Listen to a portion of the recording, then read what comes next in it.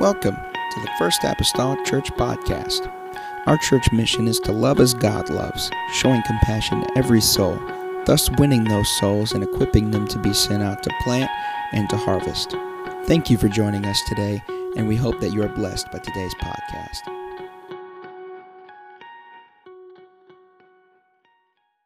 I didn't know if it got lost in translation. Amen. Genesis chapter number 13 this morning. And we're going to begin with verse number 12. With verse number 12, or 10 rather, 13 and verse number 10. The Bible says, "And Lot lifted up his eyes and beheld all the plain of Jordan, that it was well watered everywhere before the Lord destroyed Sodom and Gomorrah, even as the garden of the Lord, like the land of Egypt, as thou comest unto Zoar. Then Lot chose him all the plain of Jordan, and Lot journeyed east, and they separated themselves the one from the other. Abram dwelled in the land of Canaan, and Lot dwelled in the cities of the plain, and pitched his tent toward Sodom." Going over to chapter 19 of the same book, Genesis 19, starting with verse number 14, this morning, the Bible continues this way. "And Lot went out and spake unto his sons-in-law, which married his daughters, and said, Up, get you out of this place, for the Lord will destroy this city. But he seemed as one that mocked unto his sons-in-law. And when the morning arose, then the angels hastened Lot, saying, Arise, take thy wife, and thy two daughters which are here, lest thou be consumed in the iniquity of the city." Verse 16, "And while he lingered, the men laid hold upon his hand and upon the hand of his wife and upon the hand of his two daughters, the Lord being merciful unto him, and they brought him forth and set him without the city. And it came to pass, when they had brought him forth abroad, that he said, Escape for thy life. Behold, look not behind thee, neither stay thou in all the plain. Escape to the mountain, lest thou be consumed." Lest thou be consumed. This morning, I just want to do a little teaching this morning, if I may. And I want to talk about family, church, and culture. Family, church, and culture this morning, if I may. Hallelujah. Let's ask God to help us for the next little while. Father, Lord, I thank you and I praise you this morning, God, in this place. Everyone that is gathered here today, God, we're so appreciative, God, of their attendance, God, of their, Lord, being mindful of you. I pray, Jesus, today, as we look into the Word of God and the Scriptures, let them speak unto us. God, give us guidance and instruction. I know, Lord, that you're able to help us, God, by, Lord, your Word this morning. God, for it is a very faithful, Lord, alive, God, relevant word, Jesus, even for us today, and will not fail to praise you and thank you. In Jesus' name I pray, amen. The church say amen. Amen. You may be seated, amen, this morning in Jesus' name. In Jesus' name. Whenever we consider our society today, this probably goes without saying, but there are many aspects, for instance, of Northern America, that there are things that are in decline. But although it is in decline, there is also a very, very strong interest, although we may not think it, but I'll share just a few statistics here with you very soon.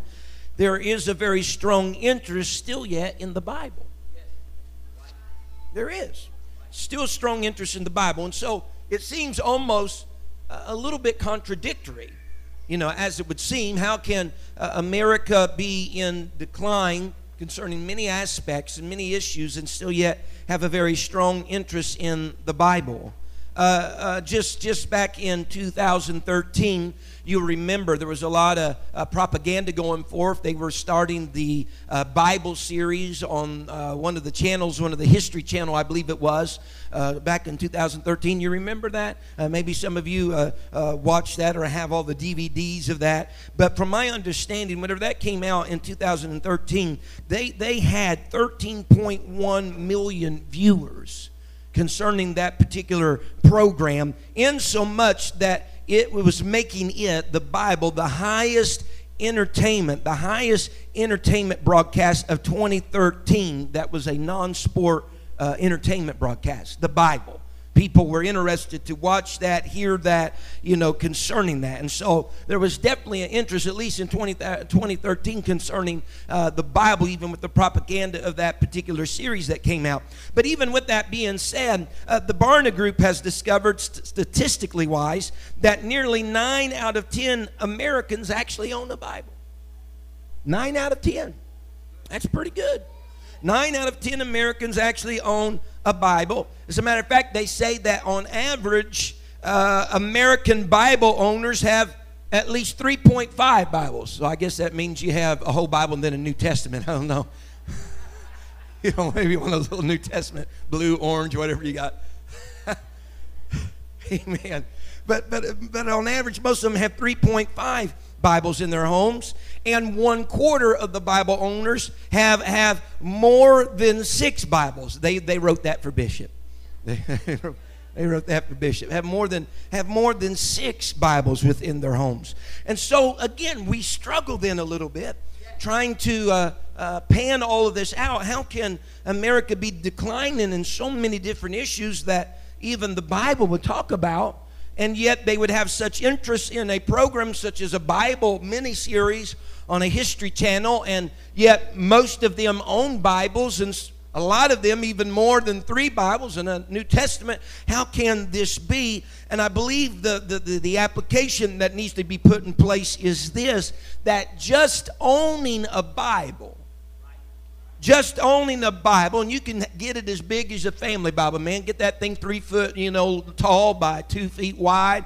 Lay it on your coffee table. Just owning a Bible will not ward off the impact of a declining America or a declining society, morally, spiritually, any of those modes. None of that. Just by owning a Bible will do that. But it takes living by the precepts.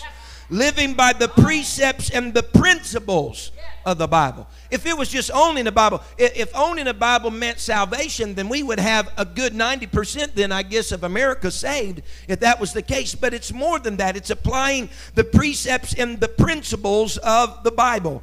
Here just recently, in my own personal Bible reading, I read through the famed Psalms 119 that you read and you read and you read, and when are the verses going to end? As a matter of fact, just so that I wouldn't read too quickly, I broke it up in sections. So just so I could just really not just be reading it, to grasp what it was saying. And I came across a verse there that I think illustrates this well. He poses a question, David does, and then he answers it himself. He says, "Wherewithal shall a young man cleanse his ways?" He's asking, what should a man use? How can he cleanse all of the ways of that man? And then he answers his own question. You'll find Psalms 119 is talking a lot about precept and law and God's word. And he says this. He said, by taking heed thereto according to thy word. Isn't that amazing? That David even had penned in the Psalms. How is it possible that his way would be cleansed? He says, I got it. He says, not that he would just own your law, not that he would have a scroll over in the corner that had the Torah written on it, no, but that he would somehow apply that law, that those precepts and stuff he would apply to his life. Amen? And so we live today in a culture, right? There are things in our, what we call our culture, the language that is around us, the system of thought that is around us. We live in a particular culture that is all around us. And our culture has bearing and influence upon our lives. Yes, it does. Amen. It has bearing and influence upon our lives if we allow it to have bearing and allow it to have influence. And I guess what I've come here to speak to us about this morning, and Jesus said this well, and we have alluded to this several times, amen, over the years, how Christ said that we were in the world, but not of the world. We live in a culture, but he has given us the opportunity as Christians, or as individuals for that matter, that we can have a culture within a culture. We can have a culture within a culture. Your home, your family has a certain element of being a culture within itself.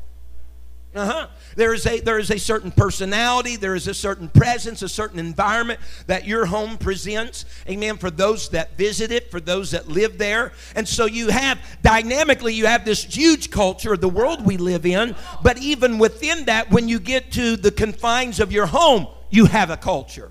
Now here is where things get a little bit identifying for us as Christians.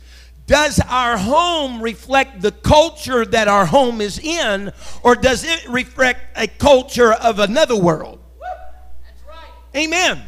Because it is quite possible, this is a no-brainer, just because you have the culture of the world doesn't mean the culture of the home has to reflect that.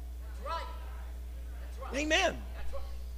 There's nothing written, there is no mandate that says because you live in America, this is what's going on. Then you got to adopt everything that America, amen, pushes and pressures to be then the culture of your home and the culture of your family. All right. Someone say amen. Hallelujah. And so with that being said this morning, I believe Christ throughout the scripture, he said, yes, that we are in the world, but we're not of the world. In other words, he said there is a worldly culture. There are certain things that they support, certain things that they endorse, but he says we are not of the world, meaning that we can have a culture within a culture.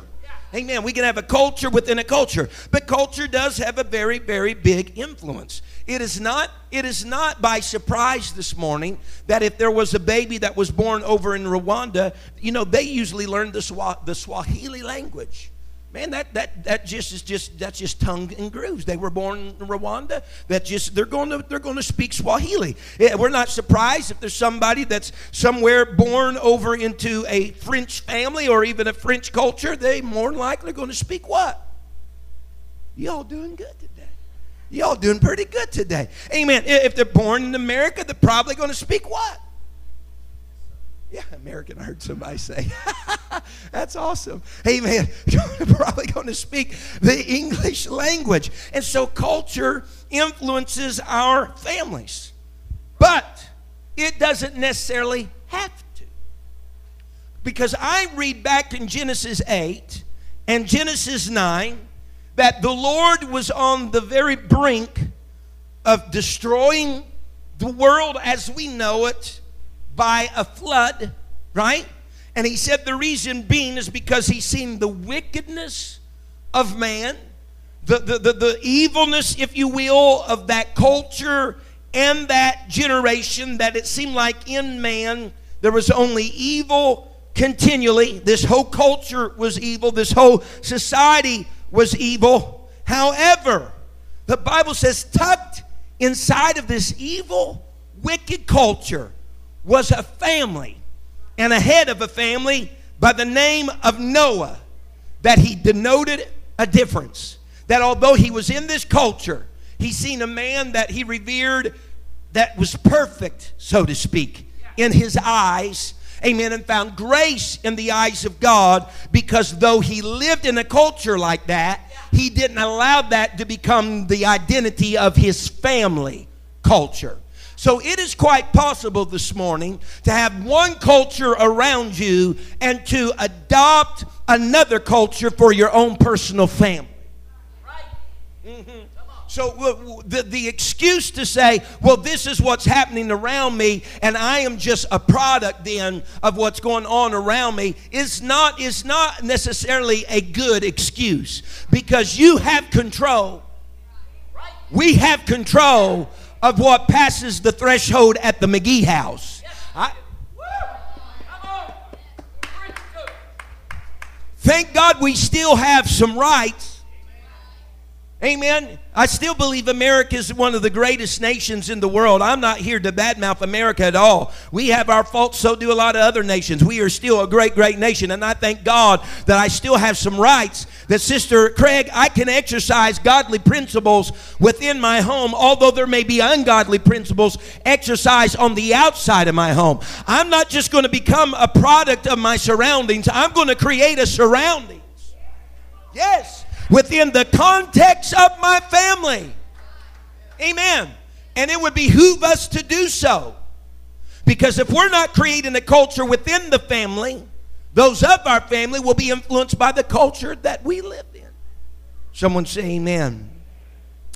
And so we need this. We need this. And we need the culture of the church. We need the culture of the gospel, the saving message of the Lord Jesus Christ. If you will, look, if you will, at 2 Corinthians 4 and verse number 3. We need the gospel. Folks, the gospel is the key. It is the hope for our world that we live in. It is the key for the lost. The Bible says, but look now, in 2 Corinthians 4:3, but if our gospel be hid, if it be hid, it is hid to them that are lost, in whom, look now, the God of this world, can I say it like this? In whom the culture, Yeah. All right. Do it. Come on. in whom the culture of this world has blinded, note, not the eyes, but the mind. But the mind of them which believe not, lest what? Lest the light of the glorious gospel of Christ, who is the image of God, should shine unto them. The culture of the world, the culture that he's speaking of here, that the God of this world has come into, that is a culture, folks, of darkness. But and I know this is simple and practical, but that is okay. You can go into the darkest, the grossest of dark rooms that you can't even see your hand in front of your face. And if you got at least the light of one match, Right. Come on. huh? If you even got the light of just one match, that influences, that impacts that very gross dark room. Now here's the thing. If you have one match here and one match over here, if we would come back tonight and just turn off all the lights and everybody would just bring one solitary match, there would be a certain element of light that would be present in this room because somebody allowed a culture within a culture. Yes, sir. Come on. Hallelujah. Yes, sir. And so I'm not going to be overtaken by the darkness because I've decided this morning that there's enough impact and influence through God, His Word, His people, His principles, and His precepts that if we can get a household over on Plum Street and get a household over on Ficklin and get a household over here that can just give a little flicker of a light. Oh, yes! Woo! Hallelujah. Hallelujah. Amen. We don't have to succumb. Don't have to succumb to all of that. Amen. There can be a culture within the culture. Amen. We even see this. We even see this with Daniel and the three that would become known as Shadrach, Meshach, and Abednego, who were taken out of their environment and culture and placed into another environment and culture. Now, how easy it would have been to be the minority, right? How easy it would have been to be the minority and to adapt to the surroundings of what they were placed in, right? Because it's hard sometimes to walk the road by yourself, isn't it? I know one thing is for sure. It doesn't matter if you're a kid in elementary school or you become an adult in this world. It's hard to walk when the peer pressure is there and it seems you're the only one. I'm telling you, that crosses all time. It doesn't matter if you're a kid or if you're an adult. Why? Because we have this sense of like to be accepted. Welcome to humanity. We have a sense of liking to be accepted. And so we have then, whenever these boys were put over into Babylon, there is an automatic clash of cultures, of what they had known and now what they had been brought into. There was a major difference, of course, right away in their worship, for one, in the God, plurality of gods then that the Babylonians served. There's a difference in their worship. But there's also, listen to me now, there is also a difference in their diet and their daily life. Insomuch that there was going to be, in some ways, a little test or contest for those that were brought in from other areas into Babylon. They were going to be presented. The king's attendant was going to present unto these people a portion of the king's meat, the Bible says, daily. And the wine that would come from his table daily was going to be presented to them. And they were going to nourish them for 3 years. And at the end of 3 years, they were going to look upon these individuals and see which one might stand before the king or be pleasing to the eyes of the king. Well, Daniel and the three that are spoken in Scripture that are mainly with him, that had come from a different culture and placed in this culture, they asked, say, hey, let's make a deal here. We would rather not partake of the meat that came from the king's table. And we would rather not partake of the drink that come from the king's table of this culture. We would much rather just stay with the meat and the drink that our culture is accustomed to.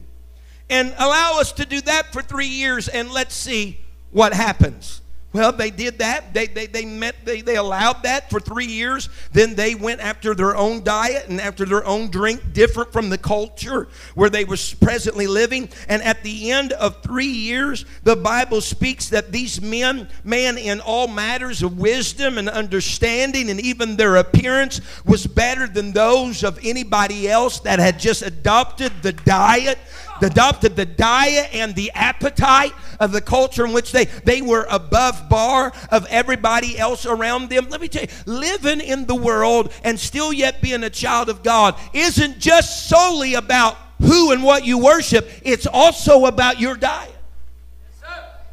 I'm not talking about whether you eat pork or chicken or a hamburger. I'm talking it's about your spiritual diet. It's about what you ingest. It's about what you have an appetite for or not for. Yes, sir. Someone say amen. Amen. Oh, yes. Right? Yes, sir. I'm here. Yeah. I don't see us, and neither do I don't believe this is necessarily biblical as well, but I don't see that we're all going to have just, send out a memo to everybody that's a Christian or everybody that's of this faith or that faith, and we're going to get some land together, okay, and we're going to get all housed together, you know what I'm saying, and we're going to just kind of fence up a certain aspect of the world and be able to, no. I don't see that happening, nor should it happen. Amen. That was never anything that was prescribed by God. God says you already have a certain mode of that, and it's called your family.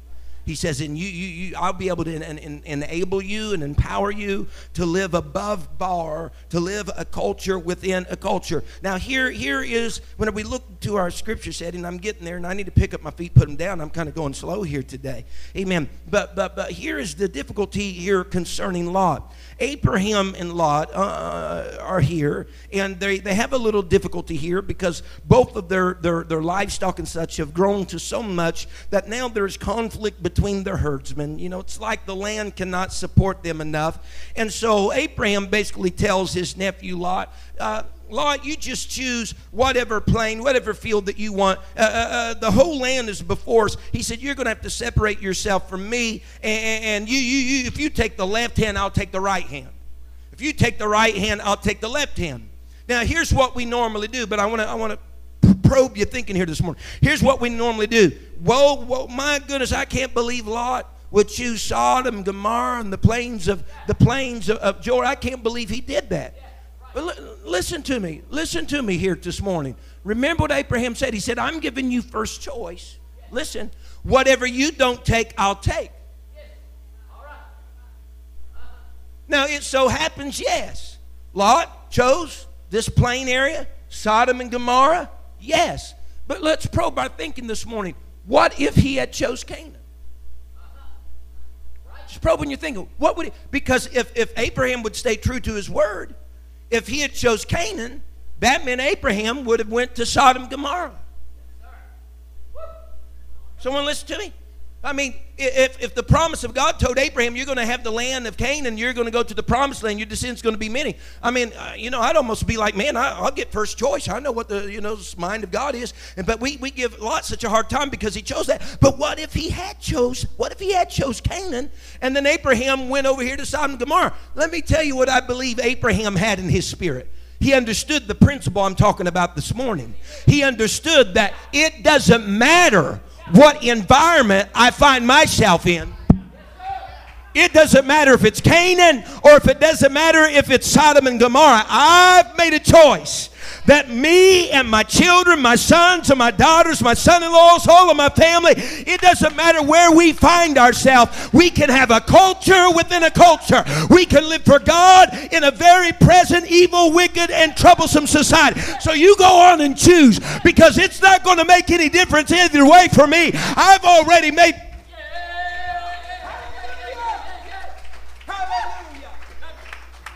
And so I know I've heard people say, well, I don't know if I could live over there. I mean, all that stuff going on in this, certain bigger cities or smaller towns. Let me tell you, as a child of God, it really don't matter. It really don't matter if you're in New York or whether you're in a foreign land or where you may be, because you have been empowered by God to have a family, a culture within a culture, that regardless what's taking place around you, there's precepts, there's laws, there's things. Why do you think that the Jews were told, amen, that to their children, they're going to teach it? Brother Malone, you said it back a few weeks ago in Deuteronomy 6. When they wake up, when they go to sleep, along the concourses along the way, what are they doing? They're creating a culture within a culture. Oh, yes. Amen. Yes. Mm-hmm. And so in doing so, Abraham's not shook up about what may happen. He knows where his allegiances stand. But we see also, though, in Scripture by what Lot did choose, and it's just more geographical than anything, and maybe a little metaphorically, but what Lot chose, the plains, the cities of the plains, these were cities that were at the lower end of the Dead Sea. The Dead Sea is the lowest point on the entire earth. All right? These were cities that were on that lower end of the Dead Sea. Lot chose Sodom and Gomorrah. This Sodom and Gomorrah, these two cultures, if you will, that were appealing to him, that were metaphorically in a low spot, that kind of indicated his whole disposition in the spirit. But Abraham and his family, of course, ended up going then to the higher spot, Jerusalem. You're always going up to Jerusalem. It's a place that is high. It is set up on a higher level than any else. Amen. And so we see this taking place in Scripture. Now, Lot, unlike Abraham, didn't have the same tenacity concerning the culture within the culture. Because the Bible talks about how Lot's soul was vexed daily by what was around him. And if you live in that type of environment, if Abraham had lived in that type of environment, his soul would have been vexed daily by that. But the difference is what you are going to allow within your home and your family. Well, how do you know things went south, Brother McGee? I tell you how things went south, and I know that the fences and the culture that Lot was trying to provide for his family within the culture of Sodom and Gomorrah wasn't working, or wasn't what it needed to be. Because we understand Sodom and Gomorrah being wicked, being evil, being perverted. Sodomites in the land, there's perversion, there's sexual perversion going on in the area of Sodom and Gomorrah. All right? Here's how I know that the culture within the culture for Lot, he wasn't working it the way it needed to be worked. Because whenever they are finally taken from this place, the angels of the Lord have described to them that they need to get out of there. And you've heard me say before, they lingered there even after they heard that word. They lingered there. The angels almost have to usher them on the outskirts of the city. They get away. Of course, Lot's wife is lost in all of this. But whenever they finally make it to the mountain, you listening to me? When they finally get to the mountain, the Bible speaks to us that whenever Lot falls asleep that night, one of his daughters looks to her sister and says, "What are we going to do about children?" I tell you what, let's get Dad drunk. You go and lay with him tonight. Tomorrow night, we'll do the same thing and I'll go lay with him. You see what's come into the confines of the family? Listen, the same spirit of perversion that was in Sodom and Gomorrah, after they were removed far from that, was circling back around because it had been allowed. His two girls now are ready to do perverted things. Because evidently while they were in that culture was allowed to eke inside of their cultured home.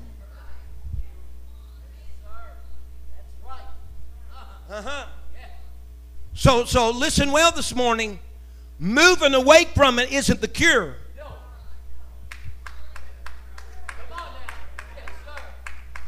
And I understand there's a certain level of importance. Yeah, you don't just want, if you don't just want to marry and be close. I understand all that, but you understand where I'm coming from this morning. If you think, whatever it may be, whatever aspect of our culture and our environment, our world that we live in, whatever aspect that it influences you, tempts you, has a bearing on you, just separating yourself from it is not just going to do it. You got to somehow create a different, new culture for your home. Huh? You understand what I'm saying? And so we've seen here, because he didn't create evidently a culture that was bold enough that although all that was around him to safeguard his girls, although now that they are totally separated from that and it's even destroyed, it's cropping back up because it had eked inside of the walls of their family culture, because it was not protected enough. It was not safeguarded enough. Someone say amen.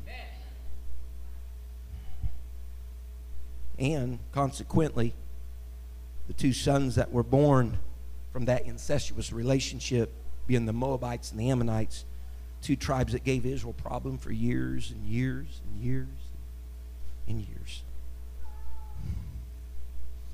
There's another group concerning cultures within cultures. The Bible says that Bethlehem of Judea was in a time of famine. Right. Bethlehem, Judea simply means the house of bread. Yes.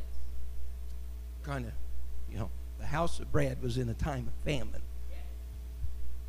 And Naomi and her husband Elimelech lived in Bethlehem of Judea. It was a time of famine.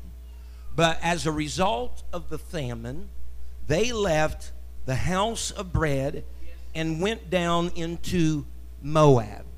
Elimelech and his wife Naomi. While they are in Moab, their two sons, Mahlon and Chilion, married Moabite women.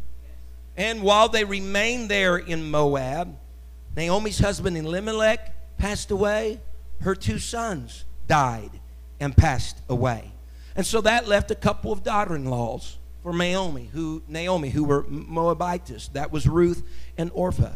And so in the course of this time now, she receives word that her homeland, Bethlehem of Judea, now has bread. There is harvest. There is food that's in Bethlehem of Judea. And she is going to return back there. All right? She is going to return back there. Now, I want to draw a line just real quick and kind of jump ahead in the story, and then I'll jump backwards again. Ruth eventually marries Boaz, and they have offspring. All right? I want you to consider this morning. All right? Just consider this for a moment. This is kind of the irony side of the story, and that is Elimelech, Naomi's husband. They left Bethlehem, Judea in a time of famine and go to Moab, and Elimelech and his two boys die. Evidently, we have no other record saying any differently. Evidently, though, Boaz, Sister Craig, must have stayed in Bethlehem, Judea. You hearing me? During a time of famine, and yet exist whenever they return back home.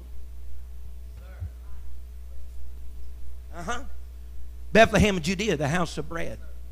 What I'm saying to us this morning, what you think you might suffer from staying at the house of bread during a low time may not be as much as you would suffer if you leave the house of bread during the low time. That's the reason why we preach, honey. When things going well, we just go be here. When it's not going so well, we go be here. Honey, when we're dancing on the ceiling, we go be here. And whenever it seems like you could hear a pin drop and nobody's humming amen, we're going to be here. Why? Because we're going to suffer more if we leave the house of bread than if we just stay with the house during its highs and during its lows. Because whenever they're coming back, we'll still be here and have made it and are blessed and are...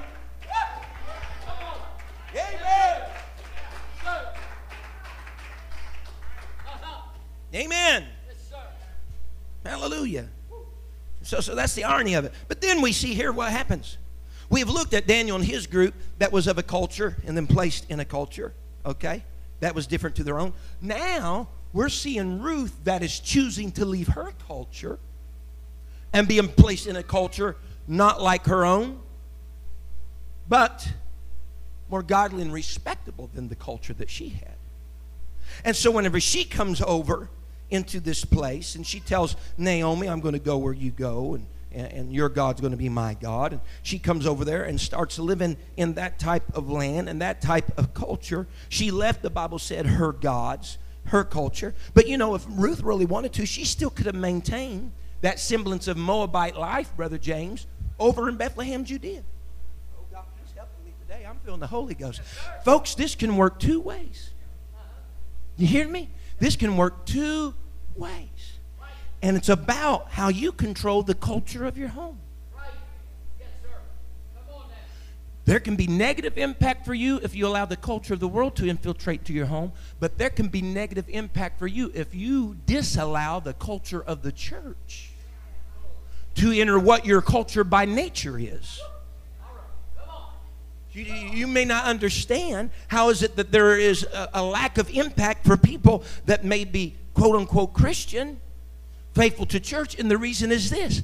They have created another culture in their home that is like that of the world, although they're trying to live in the culture of the church.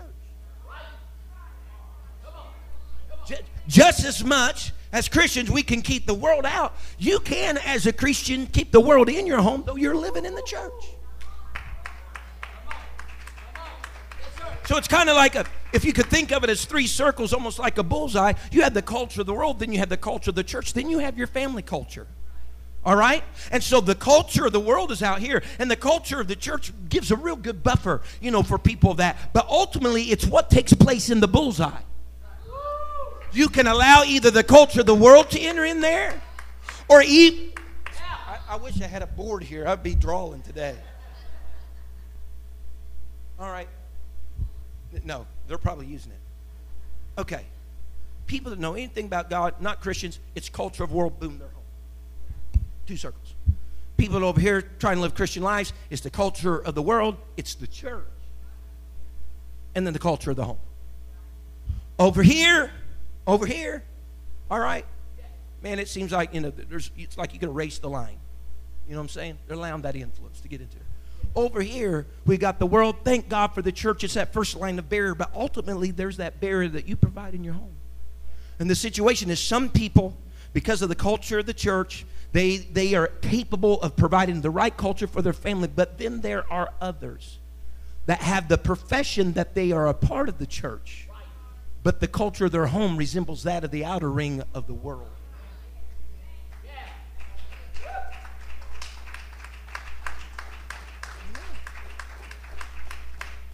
So this works two ways. So whenever Ruth came over and she came into Bethlehem of Judea, amen, her heathen culture, the way of life that she had known now was starting to decline. She had made a decision that she was going to assume, if you will, the culture of Bethlehem, Judea. She's going to the field of Boaz.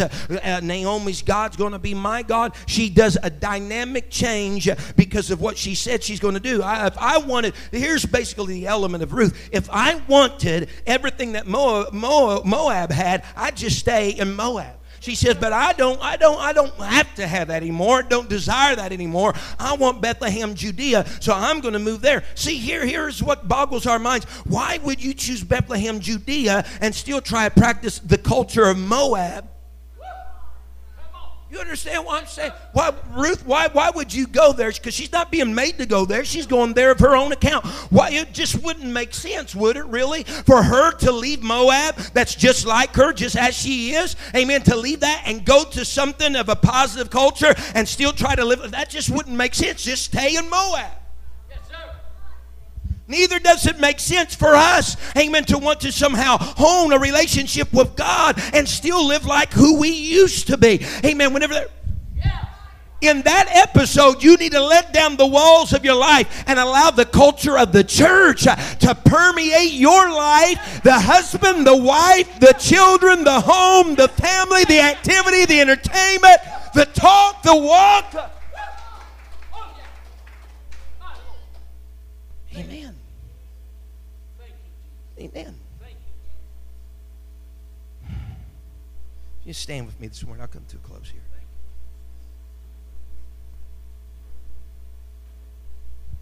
The Bible talks about, Christ spoke before he ever left. He said, ye are the light of the world. He came in and he said, I am the light of the world. Before he left, he transferred that to his disciples, his church. Whenever I came, the flesh of Christ Jesus, I am the light of the world. He says, but now that I'm going away, he says, you all are the light of the world. He came saying that I am the salt of the earth, but he transferred all that. He said, ye are the salt of the earth. And he says, if the salt lose its savor, wherewith should it be salted? He said, it's good for nothing if it lose its savor, because it savors its power to influence, its power to have impact. Amen. I think this was years ago, and Brother Zach, you may even remember this. Years ago, we were at a Let's Talk conference in Memphis, and I think this was there. If not, I've been a few places since then. So there was one of the ministers there, and they were talking about, it seems like if we were to have a flashlight this morning, and I were to shine it on this wall, and I was close to the wall, there would be a very small circumference of a circle of light that was there. All right? But as I pulled that back, that circle of light would get larger. But as you increase that diameter or that amount of light, your circumference of darkness increases. Amen? Right. I mean this, that sometimes, people say, I tell you what, I'm doing everything. I'm doing more for God than I ever have been, but I'm being far harder than ever. Because as you increase, if you will, the diameter of your light in your life, your circumference of darkness increases. Right. Amen. And here's the thing, though, folks. Someday soon, do you understand the impact and the influence that the church has on the world? Because my Bible says, we studied this in Daniel and Revelation, that whenever the church is taken out of the world, that spirit that is already at work of the Antichrist, the son of perdition, is going to be revealed. Why? Because the church, the impact, the influence, the culture of the church has such an impact, it can keep at bay. You hearing me? It can keep at bay the pernicious, wicked, ultimate evil of the end of the world as long as she is in existence. So please, as a word of encouragement today, don't you by no means undervalue the influence of your life within your family, within your community, within the world, because the spirit that dwells in us is the only thing keeping at bay the finality of all things. And think for a moment, Sister Sharon, if it has that type of power and influence, what can it do until that day comes for others that are around us? just a weak, Amelia, old Christian, bless God. Don't assume that posture. The power in you is keeping back the hand of the end of time.